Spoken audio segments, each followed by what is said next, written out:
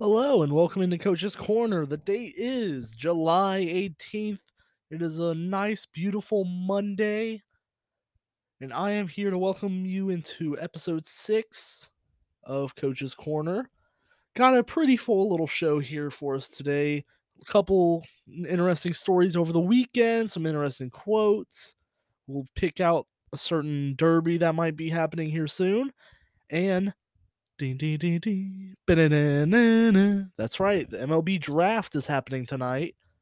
Got the picks going on as I'm recording, so we'll get some some live reactions. Although I don't know these players, I'm not going to even claim like I've been watching breaking down high school baseball film.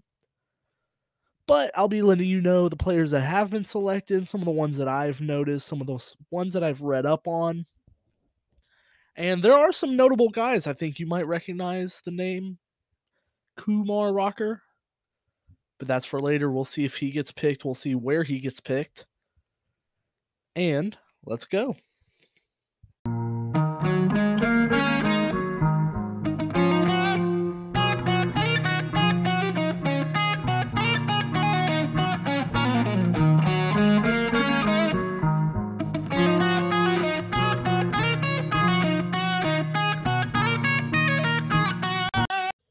And I welcome you into this episode of Coach's Corner. It is a Monday, and live from Athens is your host, Lucas Kochevar here.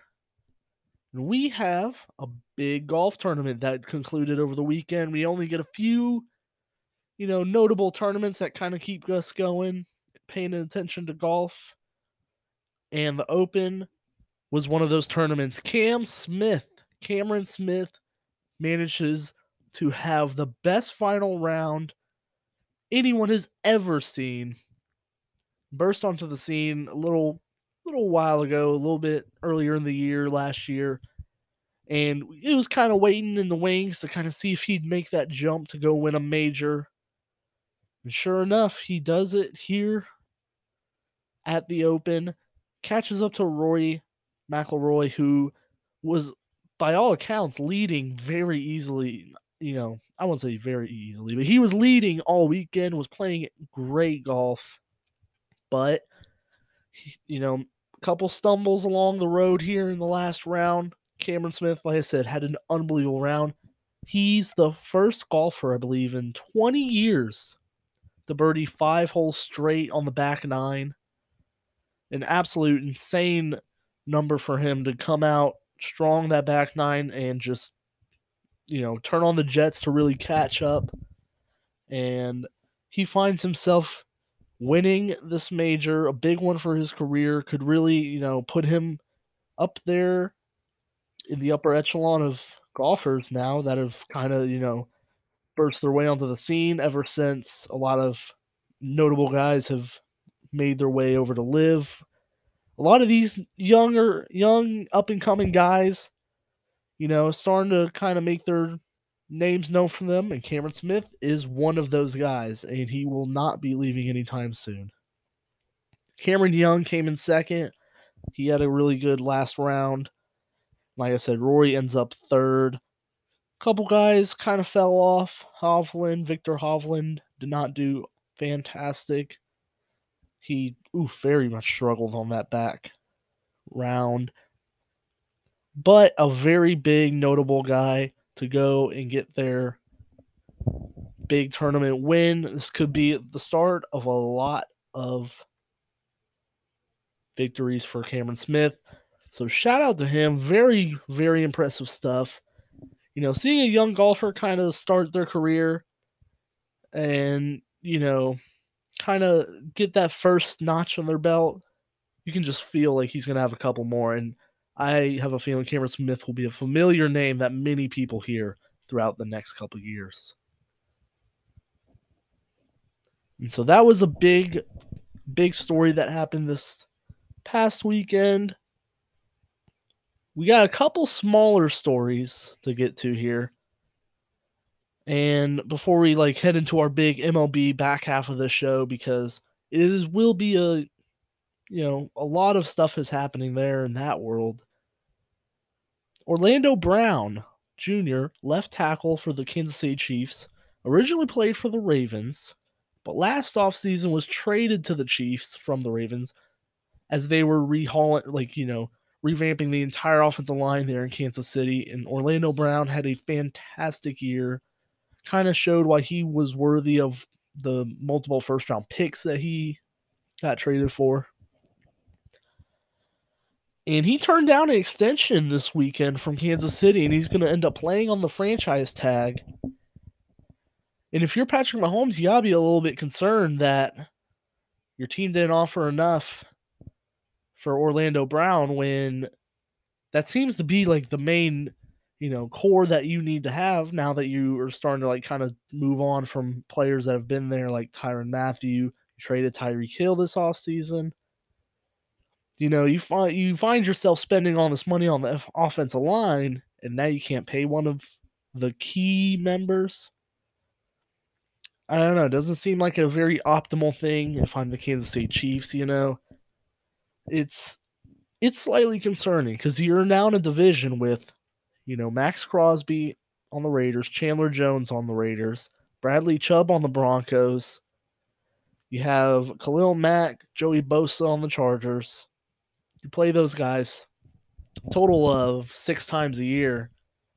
Along with anyone else in the league who will have a notable pass rusher, I'm sure you'll face because all the good teams really do have one. You don't want to let a young guy who's really going to be entering the prime of his career, you don't want to let that guy go. And it feels like they kind of have to keep this. They have to keep Orlando Brown happy here in order to really have some success, have some continuity on that line, because I think continuity is by far, in a way, the biggest, component of an offensive line. And I don't have like a lot of numbers around me to back that up, but the one I do have is from my own team, the 2016 Atlanta Falcons. I think they were the only team that season to have the 5 starters play every single snap together. The Atlanta Falcons held up together, and they ended up being, I won't say they were one of the best offensive lines ever, but watching them, they were very locked in together. You could tell that unit was very strong, and it's not the Falcons' offensive line we know now. That line was really, lockstep with each other. Everyone kind of knew their role. They knew the plays, call outs, everything. That offensive line was a big part of why that offense was so proficient. And so the Chiefs really need to start. They have another couple young guys, Creed Humphrey at center, who arguably I think could have been Rookie of the Year last year, but they don't give awards to offensive linemen. They just don't. You have Trey Smith, who was an absolute steal in the 6th round because he had injury or health concerns. You signed Joe Thuney away from the Patriots last offseason. Those are 3 big key parts of your line. And then you have the tackle, Orlando Brown, who, like I said, you traded away salary. You want to trade away salary so that way you can spend the money in guys like Orlando Brown, like Chris Jones on the defensive line. And to have him deny that, it either tells that you were not offering enough money and you were being greedy, or, he really values himself higher and will bet on himself this season to have another good season. Now, it's a gamble by both sides. However, it'll be very interesting to see how this plays out. So it's something to monitor. Offensive linemen, like I said, aren't a notable thing that you really look for often, like when it comes to transactions, but this is a big deal to keep your eye out on. Jesse Bates on the Bengals, speaking of franchise tag, will not play under the franchise tag. I think he's been pretty hell-bent on holding out to get new contract. Hard to blame him because I think this is his first big contract coming up because the Bengals, I don't know if they drafted. I think they did draft him, and they've developed him into being one of the best safeties in the league. He had an unbelievable playoff run, was a very key component in that Chiefs victory in the playoffs where he got the interception in overtime to help the Bengals go get that game-winning field goal. Jesse Bates is a integral part of that defense. I was saying it before they were even such a good unit that Jesse Bates really was a glue that held it all together, or he was the only standout guy the whole time. He was a big part of it, and I think that Jesse Bates deserves to be paid like a top 5 safety. And now he just saw Minkah Fitzpatrick on the Steelers, division rival, get paid a lot of money, a lot of cheddar. So wouldn't shock me if Jesse Bates is holding out for some Minkah Fitzpatrick cheddar, because I think he was better than him last year. I mean, Jesse Bates is one of those. He was on a defense where, like AJ Terrell was last year, he was on the same Bengals defense doing that like 2 years ago. And now that they're a complete good unit, he kind of gets, I don't want to say overlooked, but it's not so obvious seeing the best player on the field all the time when you have other really good players like Trey Hendrickson, Logan Wilson. I think he had some good corner play, but Jesse Bates really is the key component to that Bengals defense. I think he makes everything run, and him holding out is very tough.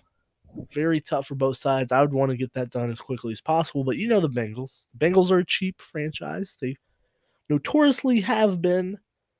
It's weird because they're an NFL team that runs it like an MLB team now. You'll see like 10 MLB teams that are like penny pinchers that are like, we got to stay under the payroll, notably the Rays, Pittsburgh, Cubs, Cincinnati, a lot of NL Central. Those teams really just don't want to spend money. And they just will not in a sport where you can spend all the money. And I would say the Bengals are in that similar position before they, I think are on this run now. They kind of have to, because you have to capitalize on this window of rookie contracts with Joe Burrow, Jamar Chase, T. Higgins, like all those guys. But the Bengals notoriously have been really like, they're in a podunk little stadium. I think it's a nice stadium. It looks nice. The practice facility is not the best. It's just, things could be a lot better for a team that just went to the Super Bowl. And I'm sure it is for them. Like, I'm sure they are a lot more willing and able to spend now that they're winning. Because I think winning is the, best thing that can, happen for any team, where if you want to make money, if you win games, you bring fans, revenue for anyone buying gear, tickets. Like, you get all this money from winning. And so I think now that they are willing to spend a little bit more, but you always have that concern where in the past, if they've done this, then in the future they will continue to do it. And I think that might be the case here, which is concerning for Bengals fans, because if Jesse Bates would leave my team, I'd be sick. Jesse Bates, I think, is an invaluable member of that defense. And so, last thing I want to talk about with the NFL, Justin Jefferson came out over the weekend and stated that he doesn't believe that he's the best receiver in the NFL yet, but by the end of 2022, he will be that guy. He cited Davante Adams still as the best in the league, but that he's not far behind. And I love that. I love that so much. I think Justin Jefferson would be my favorite receiver in the league right now. I have his jersey right now in my closet. Justin Jefferson, I think, is an absolute stud at receiver. I think that he will go on to have a fantastic season. I wouldn't be surprised if he had 1,800 and like double-digit touchdowns. Justin Jefferson is a special talent. And it's insane. I think might be one of the most even trades that I've ever seen in the NFL. Because think about it, the Vikings traded Stephon Diggs to the Bills for that Bills first-round pick, which then turned into Justin Jefferson. So basically what they did was trade Justin Jefferson for Stephon Diggs. Now, that trade, looking back at it now, is absolutely insane. There's not a winner and loser. The Bills, Stephon Diggs has been huge for Josh Allen and the Bills, and he's been a big part of them winning. And Justin Jefferson's been just as good, if not better, on the Vikings in his first 2 years. Now, they haven't won the same amount as the Bills have, but that's not on Justin Jefferson. I think Justin Jefferson's produced well within, reasonable expectations. And I think it's just a very, very even trade when it's like you don't often see that. Like when you do a big like player for like 3 picks or a player for a pick swap in the NFL, normally the team getting the really good player wins, and the team getting the pick kind of just fizzles out into a late round bust player or rotational piece that definitely was not as good as player B or whatever. But I don't know. That trade to me sticks out. It's a big trade, but back to Justin Jefferson, I'm projecting big things for him. He's going to be in an offense similar to what Davante Adams was doing. And I think he'll play in the slot a lot more, so that means he'll get a lot more looks, hopefully, on not the best cornerbacks in the league. And that play action game with Kirk Cousins should be rolling well, like how it normally is. And whether you hate Kirk Cousins or not, I think we can all agree that he will throw the ball well. You will get your like fair amount of targets, and that's why I have just confidence in Justin Jefferson because he's not playing with like Davis Mills or Zach Wilson or Jameis Winston. Like, he's not playing with these guys that are kind of like journeyman slash young rookies, guys. Like Kirk Cousins is an established veteran who's been in this league, had a really solid season last year. Wasn't perfect, but like he was a Pro Bowl player last year. I'm sure can do that again because he is that good. He had games where he would just absolutely take over. He is that talented of a receiver. Justin Jefferson has confidence in himself, and I have confidence in Justin Jefferson.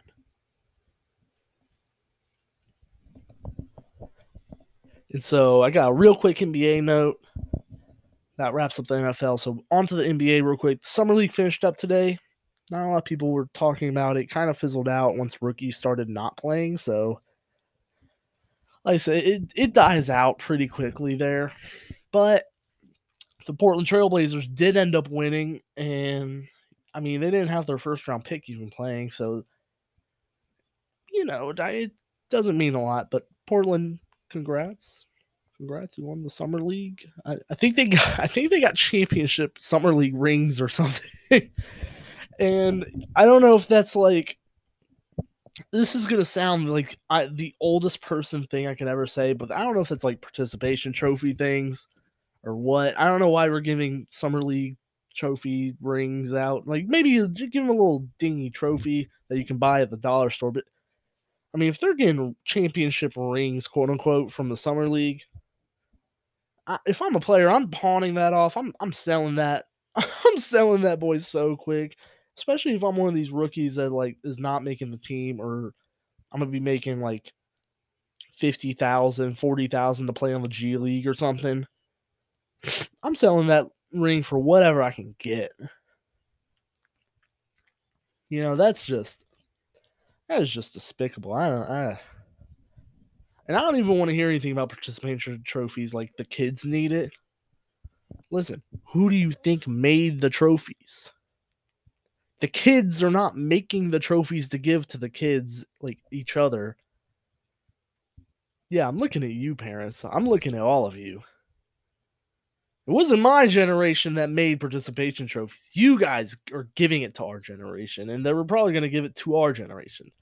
But hey, that's not my choice. I'm just saying. I'm calling everyone out here now. I want people to know. I don't want people to blame us for the participation trophies. This is on you. Look in the mirror, parents. Come on now. So Keldon Johnson, the Spurs forward Keldon Johnson, a promising young forward, kind of plays the 4 position, kind of a little bit undersized at that spot, but he's like he was like really good the back half of last year. Rising star, I think, a very underrated guy because you don't hear about people on the Spurs really because they were kind of like in the play-in spot, but no one really knew because I mean they're the Spurs and they weren't like at the top of the league how they normally were. However, Keldon Johnson, a big piece of what their future should be, gets a worthy extension, 4 years, $80 million. I think that's a really good steal for the Spurs, especially if they get the top pick next year. and they can get him in, and he kind of can produce in the next 2 years. Think about it. Let's get Kellen Johnson in his third year. He should be better by then, also, and he's only making $20 million in a league where guys are just waiting out and maxing out their potential with that ginormous 3-figure contract. But I really do like that for the Spurs. I think that is a great deal for them, and they find themselves in a good spot for the future as they look to tank and rebuild. And so, I think that leads me into a lot of MLB news. And so the MLB scores, fun fact, MLB scores are all done. We get to go over the entire MLB scores. Normally I'm doing them and it's like, oh man, they're in the fifth. I don't know how this game's gonna end. However, we're gonna be able to see how every game ended, and I look forward to that. But before I get on to that, we do have the MLB draft. The Orioles, the Baltimore Orioles, who had just come off of, when we were talking about it, they had a double-digit win streak, an unbelievable thing, and they had the number 1 pick. They drafted Jackson Holliday, shortstop out of Stillwater High School. Now, a decent amount of high school kids getting picked here in the top 10. We are at number 6 right now, who just picked Jacob Berry from LSU. But start off with the Orioles. Jackson Holliday, shortstop from Stillwater. You never know. I think you never know about these guys. But from what I'm reading, he's five-tool shortstop, can do just about anything. And he's, has very high expectations. He was in the running there for the top 3, and he finds himself getting picked. And in fun fact, he is Matt Holliday's son. He's an 18-year-old Matt Holliday son. Yes, that Matt Holliday, the one that did play in the majors. Speaking of of a former big leaguer, Drew Jones from Wesleyan High School in Georgia gets drafted to the Diamondbacks. Now he's an outfielder. And Drew Jones sounds familiar to an Andrew Jones, and that's because that is his son. Many thought that he might have gone number 1 in the draft because of, he had a lot of really good traits that people saw from his dad in him. But instead, he goes number 2 to the Diamondbacks. He is on a high schooler as well. A very good pick, I think, by the Diamondbacks. Drew Jones, I think, will be a star. He just looks like an electric player just all the time. I look forward to that. And this is where the draft really got shaken up a little bit. Now, people were curious where Kumar Rocker was going to go. Now, if you remember Kumar Rocker played for Vanderbilt. And he was a part of a big Vanderbilt school, title run. Him and I forgot his name, Jared Leiter, I believe. Those two were an unstoppable duo. Rocker got drafted last season to the New York Mets, number 10th overall. But he never signed the contract with the Mets because there was a disagreement. He had surgery, I believe. The Mets were trying to lowball him in some sort of sense. But he held firm, and they failed to sign him. The New York Mets, of course. Mets are going to Mets. And so he goes and he plays for the Tri-City Valley Cats in the Frontier League. Don't ask me where that is at, where it's from, what is it about? Couldn't tell you. But Kumar Rocker comes back for this year's draft, obviously, and he goes to number 3 overall. So not number 10, where he was before, but he moves up to number 3 overall and gets taken by the Texas Rangers. Now, the Texas Rangers actually did draft Jack Leiter.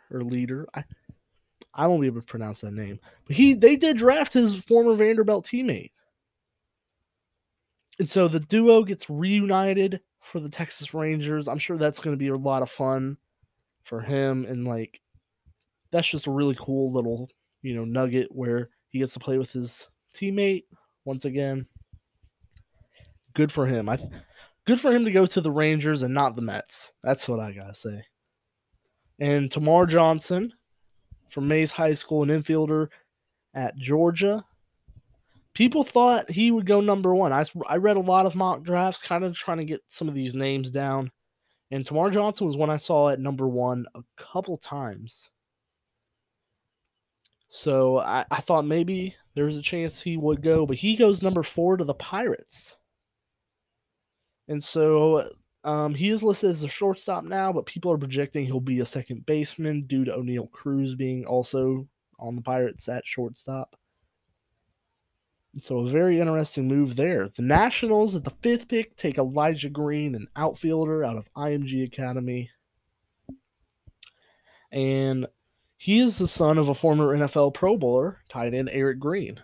So a lot of kids from these players, I guess, they're just finding their ways over to the MLB draft and getting selected early on, with Barry being the only college guy that I've seen so far.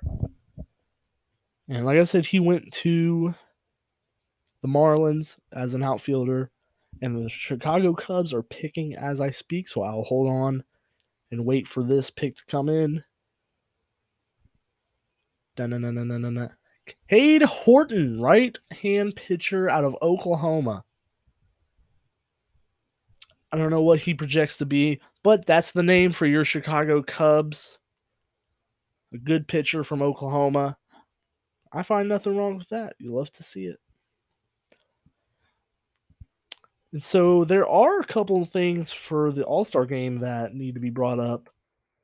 A couple pitchers are not going to be pitching in the All-Star game that originally were supposed to. For example, Max Fried is not going to be in the All-Star game. Garrett Cole, Justin Verlander, just due to them pitching recently. Mike Trout will skip the All-Star game due to the back injury. So a lot of guys got put in. Ty France was a notable sub. He's on the Seattle Mariners. He gets put into the All-Star game, so good for him. A young guy on those red-hot Seattle Mariners. They've won 13 in a row. They have taken the wild card game by storm. They have found themselves in the thick of it, and so good for them. Chris Sale. Now, Chris Sale was originally, just coming back off of a, injury, and it looked, really promising that he was gonna finally come back and make an impact for Red Sox team. That's, like I said, they're in the thick of it as well in the wild card spots. However, against the Yankees today, he gets hit by a comebacker, pretty ugly, and he was showing his hand. You could see it. He was showing his hand as he was walking to the dugout, and his pinky was bent in a way that I don't think a pinky's supposed to bend. Now, my nickname is LK, but I'm glad to see none of my fingers have ever made an L shape, similar to kind of how Chris Sale's hand was. So that was very tough to see. I'd be sick if I was him. Another setback for him, but he has done it before, so he will do it again. And real quick, before I get to this major story that is developing in Washington for the Nationals, I want to do a quick standings update. Now, we did it last Monday. This might be a reoccurring bit on Mondays, if I remember. But we'll go through the standings, kind of see where we're at heading into All-Star break. Because like I said, everyone's pretty much done. Everyone is done. Well, I'm not at pretty much, but everyone is done. And in the American League, we have the Yankees on top, who've been rolling all year. They've done really well for themselves recently. The Astros are in second, steady as can be. The Tampa Bay Rays find themselves in the first wildcard spot. The Mariners, like I said, with a 14-game win streak, I said 13, 14-game win streak, they find themselves in the second wildcard position. And the Blue Jays find themselves in the third wild card position. Now, if you remember, they just fired their coach, so a very big development there. In seeing them in the final wild card spot, still holding on, trying to stay ahead of the Boston Red Sox. And probably the worst division in the American League, the AL Central, the Minnesota Twins are leading that. However, they are 1, 2, 3, 4. They are the sixth best team in the AL, despite leading their division. Twins fans, you might want to prepare for some more heartbreak in October because this team isn't winning anything. I could not see them beating whatever team they meet in the first round. So, like I said, it's a very close race in the wild card. Although the teams in quality do not really stack up as well as the NL. Now, moving over to the NL, we have the Dodgers in at number 1, of course, because why wouldn't they be? It's another day, another Dodgers being in first place, because they just always seem to be. Who would have thought the team that spends $1 billion every year is up first? And then the Mets. Let's go Mets, baby. Yes, Mets. They find themselves in second place. I'll tell you what, the Cubs didn't end up winning today. Shout out the Cubs, but the Cubs could have won 2 more games yesterday, and they just fumbled it away because, God, they are just a very struggling team. And Godspeed to Chicago fans. You got your ring in 2016. I don't know when you're going to get the next one, but you saw one. I pray you see another one, but might be in another 100 years. The Milwaukee Brewers find themselves sitting here only a half game up on the Cardinals in the NL Central.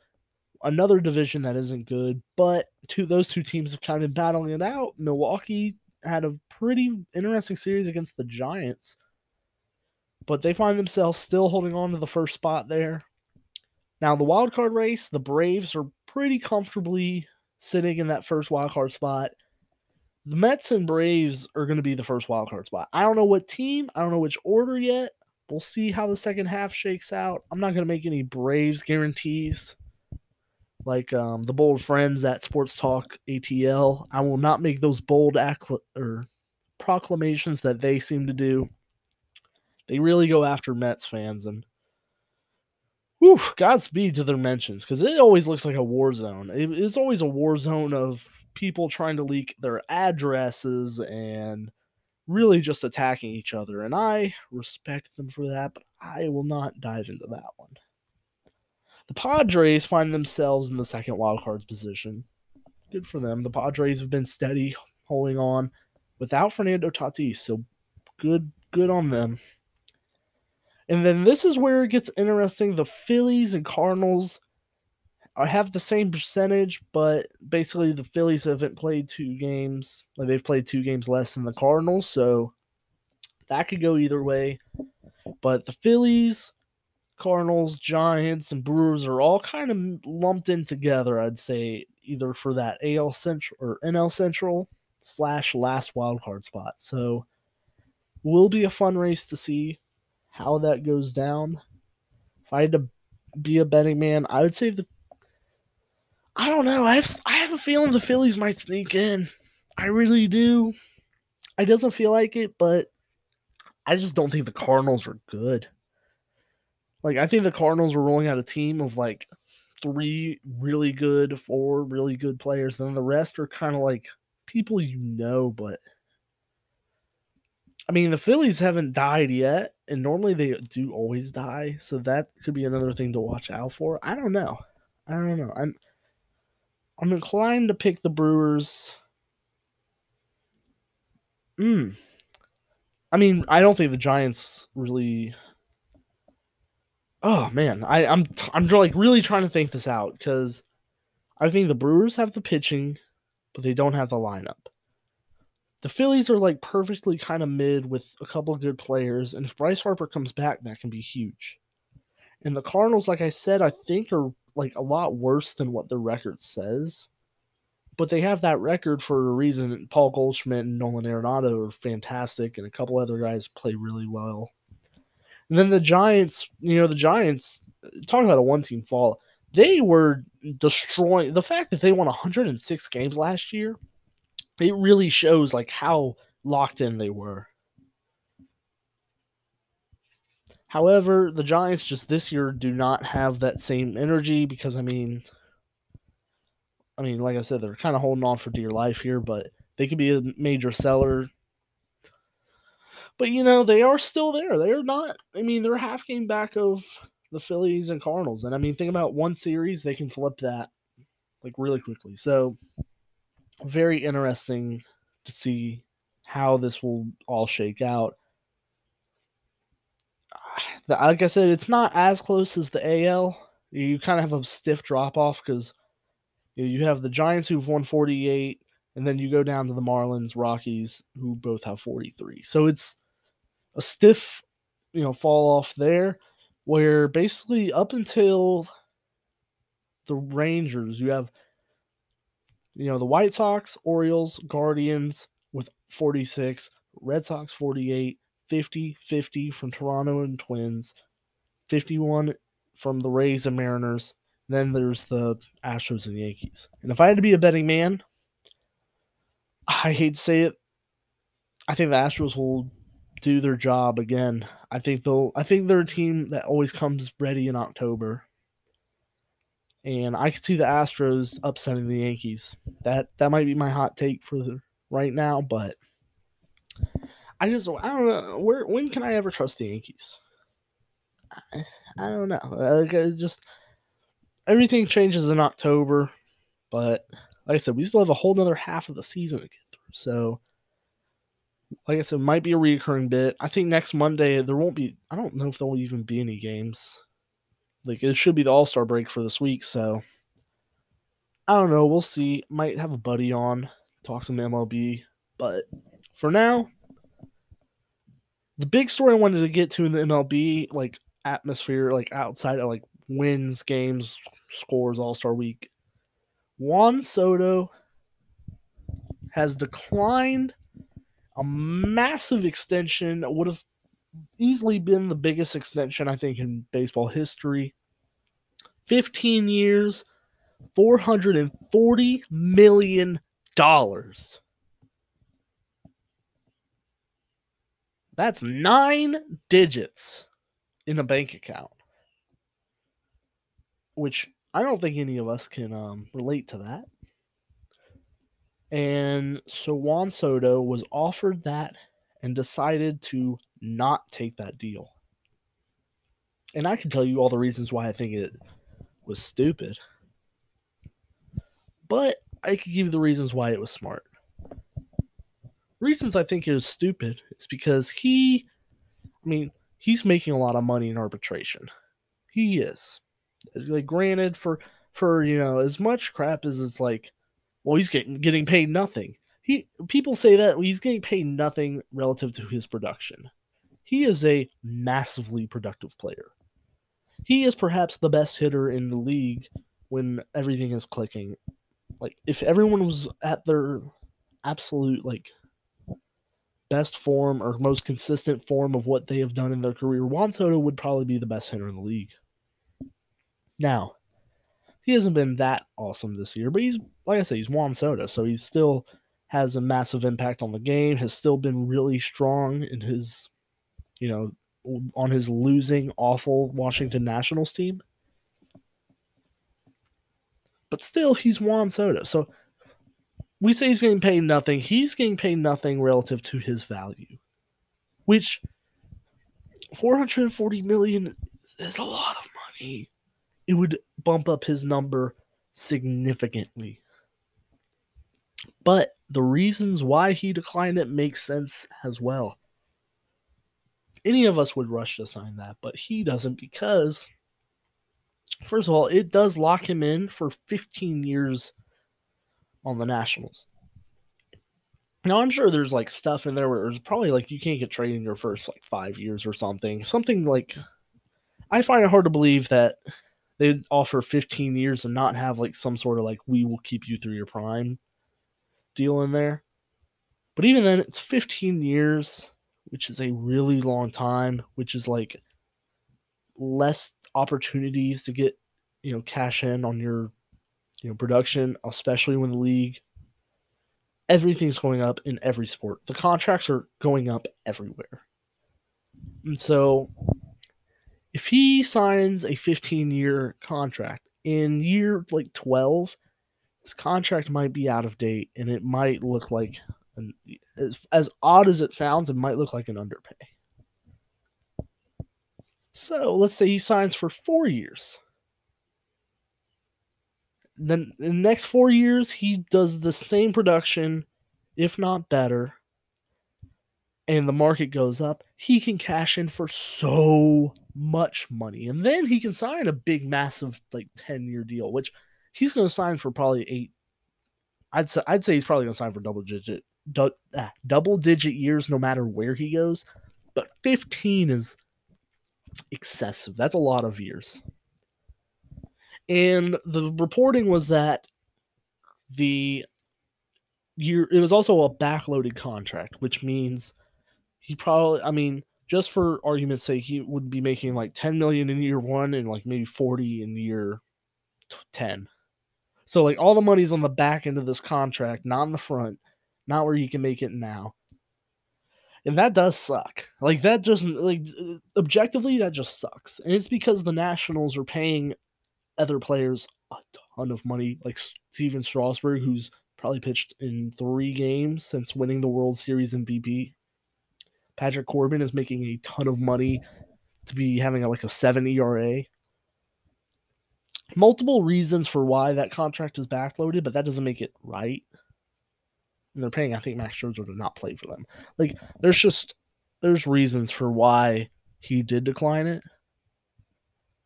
And also, he could just go to the open market in 2025, I believe, or like I said, he can get traded for. If he gets traded, it'll be the best haul of draft picks the sport has ever seen. I'm confident on that. Like through and through, it will be the greatest trade for whatever team gets Juan Soto. Guaranteed. And so those are just 2 reasons for why it could go that way. And it wouldn't shock me. Juan Soto is traded. I think he would get traded in the offseason of next. Not before the trade deadline. That would be kind of ridiculous. But maybe next offseason, you see a team swoop in and try and get him. Specifically, the New York teams that can pay the exuberant amount needed for Juan Soto, like the price tag, not the prospects. Because, like I said, I don't know prospects. I couldn't tell you prospects, but you can always just grab a handful of prospects and throw them at the Nationals. But they can pay the contract of Juan Soto, who will clearly want just oogles of money. Oogles of money he'll want. So that wouldn't shock me if that happened. And I do expect that to happen. I'm very interested in how this will go down. But at first glance, it's like, God, that is... it's almost $500 million to swing a bat. But he's really good at swinging the bat, so I can't... If teams are willing to offer it, then I can't blame the player for... Because trust me, the Nationals are not the only team that will offer that money. A lot of teams will be ready and willing to offer that money.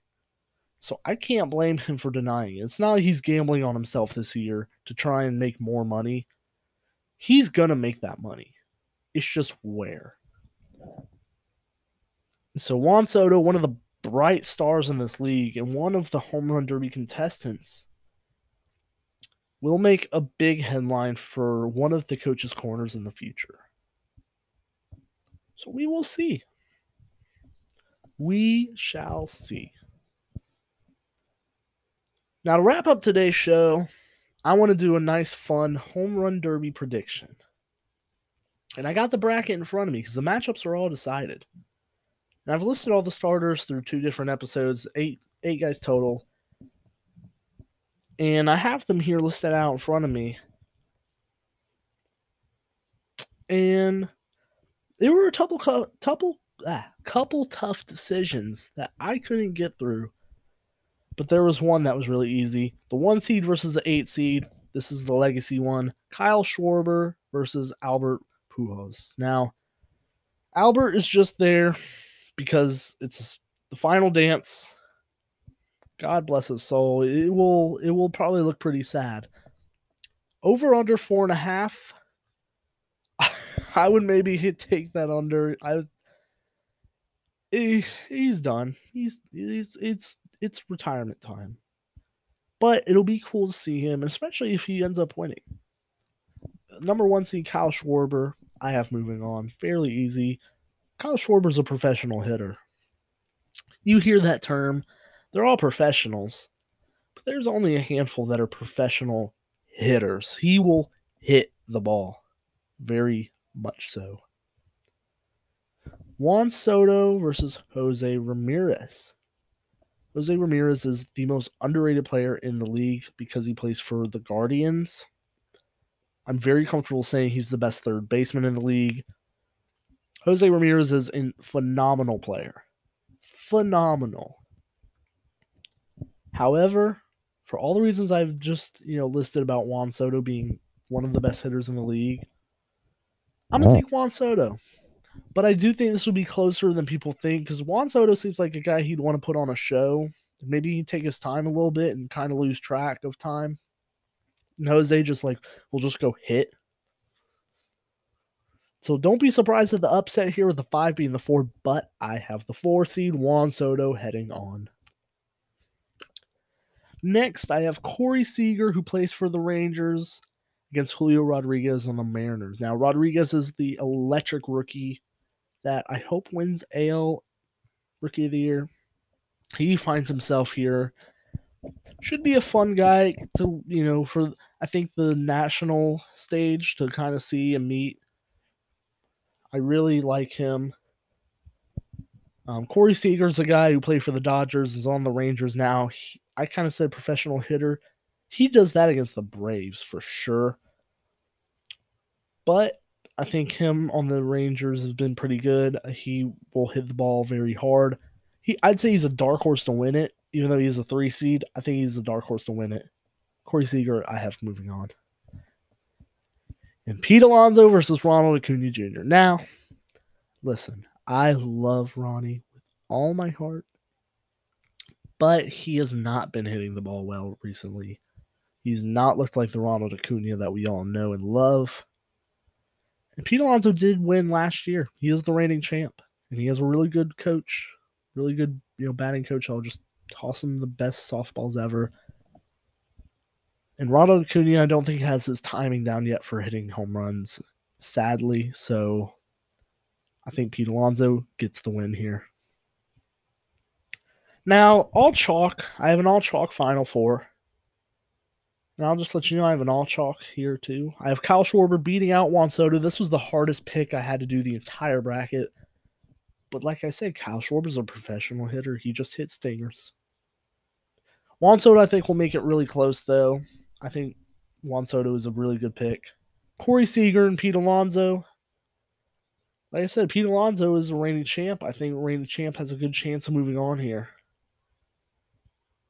But I'll change my pick right here on the spot. Give me Corey Seager. I think Corey Seager will come out. And All-Star Game is in LA. I think he'll be like, LA, you should have kept me. This is why you should have kept the legend Corey Seager. And he's going to hit a lot of home runs in front of his former home crowd. And I think he's going to upset Pete Alonso here. I think he's going to get on a roll, go get real hot, and watch. He won't even beat Julio Rodriguez. But I'm picking Corey Seager to upset Pete Alonso. And so the final, Kyle Schwarber, Corey Seager. Folks, what did I say last time? What did I just say about Kyle Schwarber? I can't remember. My head's what? Oh, yeah. He's a professional hitter. Give me Kyle Schwarber to win the home run derby. I just think he has a really good chance at, in a setting like that. He seems like a fun guy in batting practice where he just will mash all of them 450. Just every single ball will just go out of the stadium. And so that's the home run derby for you. A very fun little bracket instead of a tier. We'll come back on Wednesday with one, but I think this was a fun one to do. And yeah, I think it's a good way to wrap it up. With that, we'll get out of here with scores. Like I said, last All Star game, games before the big events happen. So first off, the Blue Jays over the Royals 4-2. Blue Jays keep rolling. They've been playing okay recently, on a little bit of a streak. The Nationals end up beating the Braves finally in the last game of this series. Juan Soto getting ready for the home run derby, manages to hit one. The Yankees dominate the Red Sox. Like I said, after Chris Sale went out, it kind of went off the rails there. Garrett Cole does a good job. The Yankees win 13-2 over the Red Sox. The Rays managed to beat the Orioles as Randy Arozarena hits a home run. So the Rays keep on chugging in the playoff race. The Phillies beat the Marlins 4-0 with Aaron Nola on the mound. The White Sox blank the Twins 11-0. An absolute blowout. The Athletics managed to sneak over the Astros. Of course they do, because baseball. The Cubs outlast the Mets, finally. Thank goodness. Like I said, the Mariners keep their things rolling. Ty France, like I said, just named to the All-Star team. Crushes a home run. Mariners win 6-2 over the Rangers. The Pirates get a win in a battle of low teams over the Rockies, 8-3.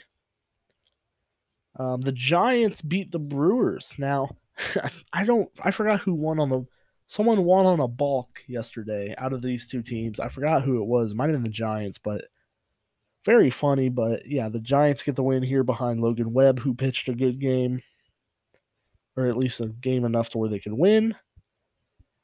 And lastly, but not least, the Diamondbacks find themselves getting the win over the Padres, another team that isn't awesome, but gets an upset over a playoff team. And 2 games postponed: Tigers, Guardians, Reds, Cardinals. So those games will likely be made up at some point. Obviously, they'll play again, but for now, that is your schedule for Sunday, July 17th scores. That's how teams will head into the All-Star break. And that is how I will head into the end of the show. So until next time, we will see you on Tuesday.